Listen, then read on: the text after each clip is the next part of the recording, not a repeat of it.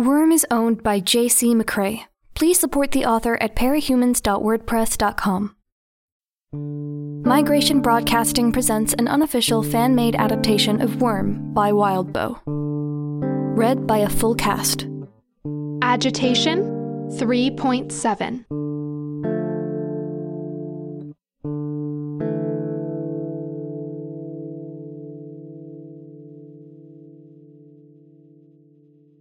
Gru was already out of his vehicle and halfway to us by the time Tattletale and I had shut the doors of the van.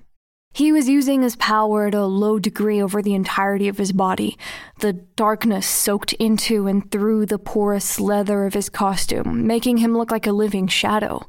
Brian had showed me how the visor had vents at the edges to direct the effects of his power on the sides and top of his head so it wouldn't obscure the face. It wasn't that he couldn't see through the effects of his own power. He could. He'd explained that the vents were there to create an effect where you could see glimpses of a black painted skull floating in the vaguely human-shaped form of an even darker black.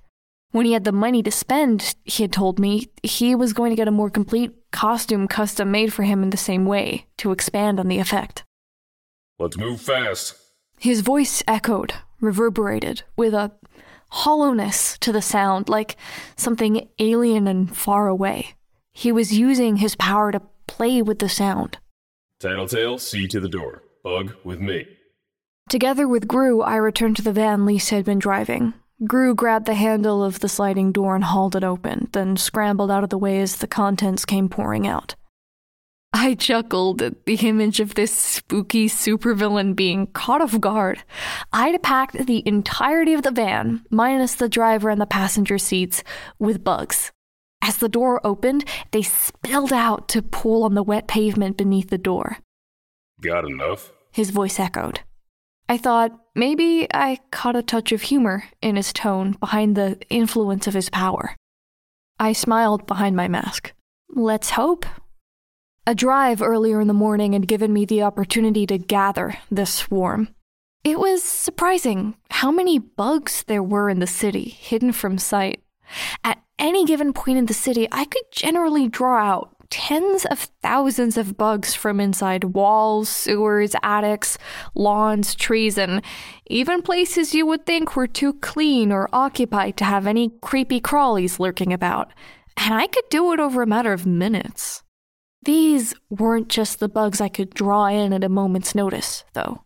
Traveling the city had given me the chance to be picky. These were the good ones, each of them fast enough to keep up with me or capable of being carried by those that were. More than that, though, the majority of them were either durable sorts like the larger centipedes, cockroaches, and beetles, or capable of stinging and biting, with bees, wasps, ants, and black flies making up their bulk. To round out their number, I'd gathered moths, houseflies, mosquitoes, who weren't the best attack bugs out there, but were easy enough to get and serve to distract the enemy or bulk out the swarm. There were 350 cubic feet inside the rear of the van. Tattletale had told me that, when they were packed in just tight enough that they wouldn't damage each other or spill past the barrier and into the front seats. It added up to a pretty amazing amount of insects. I called them out of the van and watched as their mass seemed to expand as they spread out. We joined Tattletale at the side door of the bank. I had to admit, I admired the sheer change she was capable of pulling off when donning her costume. Rather, I should say, I admired the effort she'd gone into as Lisa that made her so different from her Tattletale persona. Her mask was narrow, only really surrounding her eye sockets, covering her eyebrows, some of her nose, and some of her cheekbones, but it hit the freckles on the bridge of her nose, and it changed the apparent lines of her face. Her hair was down and loose, damp from the rain, in contrast to how it was always in a ponytail or braided when she was Lisa. Her costume was skin-tight, beaded with droplets of water, lavender with bands of black across the chest and down the sides of her arms, legs, and body. An image of a stylized eye, only visible in the right light, given it was dark gray on black, was worked into the costume's design. A compact utility belt sat diagonally across her hips, sporting a variety of compact pockets and pouches. Regent was keeping watch, a few feet away. From what I'd seen while we prepared, I now knew his costume was deceptive. He still wore the hard white mask with the silver coronet, but he had shown me how the interior of the mask had foam shaped to the contours of his face, with only his mouth left free so he could talk without being muffled. In a similar vein, the loose white shirt he wore covered up a mesh vest that was molded to the shape of his body. He was idly twirling a scepter in his fingers. The scepter wasn't purely thematic. Apparently, the crowned orb that topped the scepter had 2 electrodes built into the tines for the taser that was built into it. It was all about misdirection, misleading and giving the impression of vulnerability. The fire exit at the back is protected by a digital passkey, Tattletale explained while she crouched at the keypad staring at it. Every employee has the number to get in if they need to, but that rarely happens because opening the door sets off a bunch of alarms. That password is easy. The interesting thing that the employees don't even know is that the Capes and SWAT teams have a special code they can put in if they need to make a quiet entrance with no alarms going off. To do that, you punch in the regular code, 371, but you hold the 1 down, then press the number sign and the asterisk keys down at the same time. Voila. Try it. Gru pulled on the door. We waited in tense silence for a moment for the angry blare of the alarm, but none came. Tattletale grinned at us. What'd I tell ya? Gru signaled and we were joined by Regent and Bitch with her 3 dogs. The animals were the size of small ponies, their flesh having swelled and expanded enough that their fur had split at the seams. Muscle and bone showed beneath, and the arrangement of said anatomy wasn't exactly typical. The change was slow enough that you couldn't see it if you were looking for it, but if you looked away and looked back a moment later, you could tell they were bigger. That bone at the shoulder was longer, the eyes were deeper set, and so on. Spikes, spurs, and an exoskeleton of bone growths had appeared to fill or cover gaps and grow in places where the bone was already close to the skin. The tail of the smallest dog, Angelica, I think Rachel called it, was twice as long as normal and prehensile now, and the other 2 were well on their way. It looked like someone had torn out a pair of human spines, the meat still hanging off them, and attached them one to the other before tacking the end to the dog's hindquarters. Bitch, for her part, was just wearing a jacket with a fur ruff collar and a cheap, hard plastic mask of a bulldog. The dogs had been given the rear of the second van, allowing Bitch to work her power on them as Brian drove. Being able to do the change more slowly meant she wouldn't prematurely exhaust herself, or the animals, by rushing the job on site. We made our way into the back hallways of the bank's ground floor, Bitch's dogs leading the way, my swarm pulling up the rear. The clock had started running down from the moment we'd parked in the alleyway. That was the point where people might have thought something was up. Now that we were inside, though, someone knew, or would know any second. At this very moment, chances were some guard in the room with the security cameras would be making a call to 911 and reporting a crime in progress by costumed criminals. If Tattletale was right, the Protectorate was too far away to be called in, so they would contact the wards. We had 5 or 10 minutes before trouble showed. Each time we passed a room, Gru, Regent, or I would double-check it. The first few were empty, but as we reached one room, a dog took notice, and Gru raised a hand to plunge the room into darkness. A second later, he stepped back into the hallway, twisting the arm of a cringing 30-something man in a gray suit behind his back. I hadn't even realized Gru had entered the room in the first place. In the next room, Regent grabbed another hostage. I caught a glance of the man, graying hair and thick around the middle with a pink dress shirt and no jacket, staring at us with eyes wide. He opened his mouth. I think his intent was to cry for help, but broke down into coughs and sputters instead. A second later, he keeled over and collapsed onto the floor. He tried to climb to his feet, but his elbow buckled, and he hit the ground a second time. While he continued to struggle, Regent strode into the room with an almost lazy air, grabbed him by the collar and shoved him toward the hallway where we stood. Defeated, Pink Shirt didn't resist, half walking, half crawling forward as he joined us. He met eyes with the other employee, but didn't say anything. We only passed a dozen offices, but it felt like 3 times that number. Gru was on point, glancing into each room and watching for danger from up ahead, with Regent keeping an eye on rooms to our right.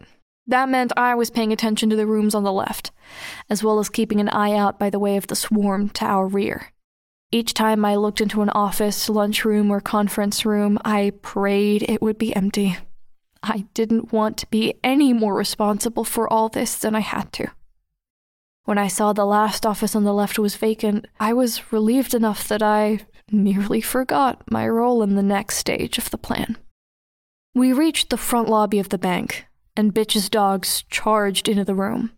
They were nightmarish, barking, growling, and shaking themselves in a spray of bits of fur and blood as they abruptly grew another foot taller at the shoulder.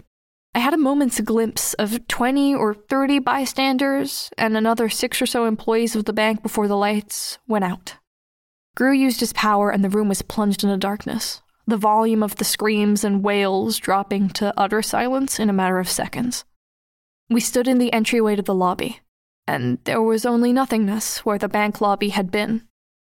"Your move, bug girl," Tattletale said, reaching forward to put a hand on my shoulder. I closed my eyes. With a mental command, my bugs flooded into the room from the hallway behind us, flying and crawling over, under, and around us to spread through the room. I noted each person in the lobby as my bugs made contact with them, and left several bugs crawling on each individual. I took 5 seconds to double-check I'd gotten everyone, and belatedly remembered the 2 employees we had brought forward from the back offices. A group of bugs returned from the darkness, brushing my skin on their way to make contact with the pair. "Done," I said. Gru swept his arms forward, and the darkness parted. We moved into the room as a group. Pink Shirt and the younger guy collapsed to the ground as we walked. I supposed it was Regent's work there. Some of Gru's darkness clung to the surfaces of the doors and the windows, but the room was otherwise clear in a matter of moments, lit only by the fluorescent lights. Everyone, except for us, was lying on the floor, crouched behind a desk, or huddled in the corners. 2 of Bitch's dogs were standing in front of the main entrance, while the smallest was standing near the vault.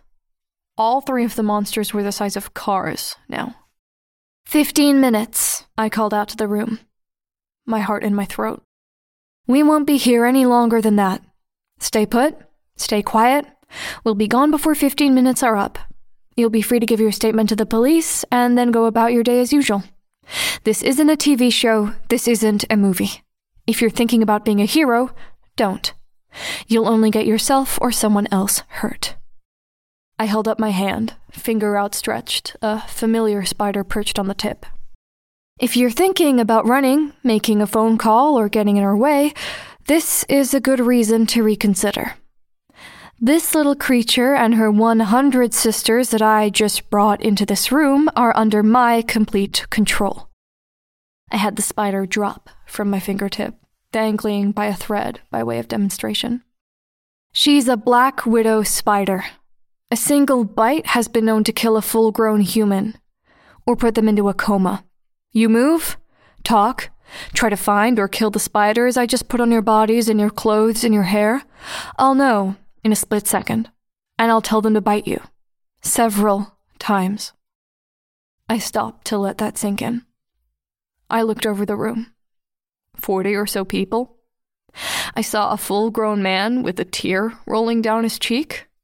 A teenager with freckles and brown curls was glaring at me with raw loathing in her eyes. At one of the counters, a matronly bank employee was shaking like a leaf. My taking hostages like this? It had been my idea. So help me. As horrible as it was, it had been necessary. The worst case scenario was some regular schmuck in the bank pulling some stunt and getting themselves or others hurt or killed.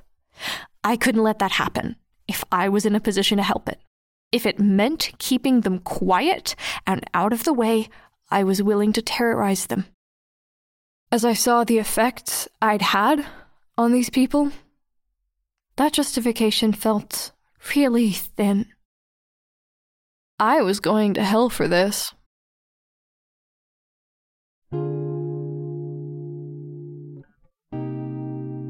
Worm is a web novel by J.C. McCrae, also known as Wildbow. You can read Worm in its original format by going to parahumans.wordpress.com or donate to Wildbow's Patreon at patreon.com/wildbow. The voices for this episode are the following.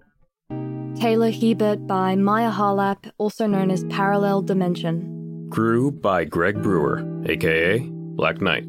Tattletale by Valravn. This episode's audio was edited and processed by Drew Mochak and Valravn. Intro and outro music were written by 1T1 and Variety. If you would like to get involved in this project as a line collator, audio editor, voice actor, or interlude narrator, a link to our audition website and the Migration Broadcasting Discord server are in this episode's description, along with links to support the original author. Thanks for listening.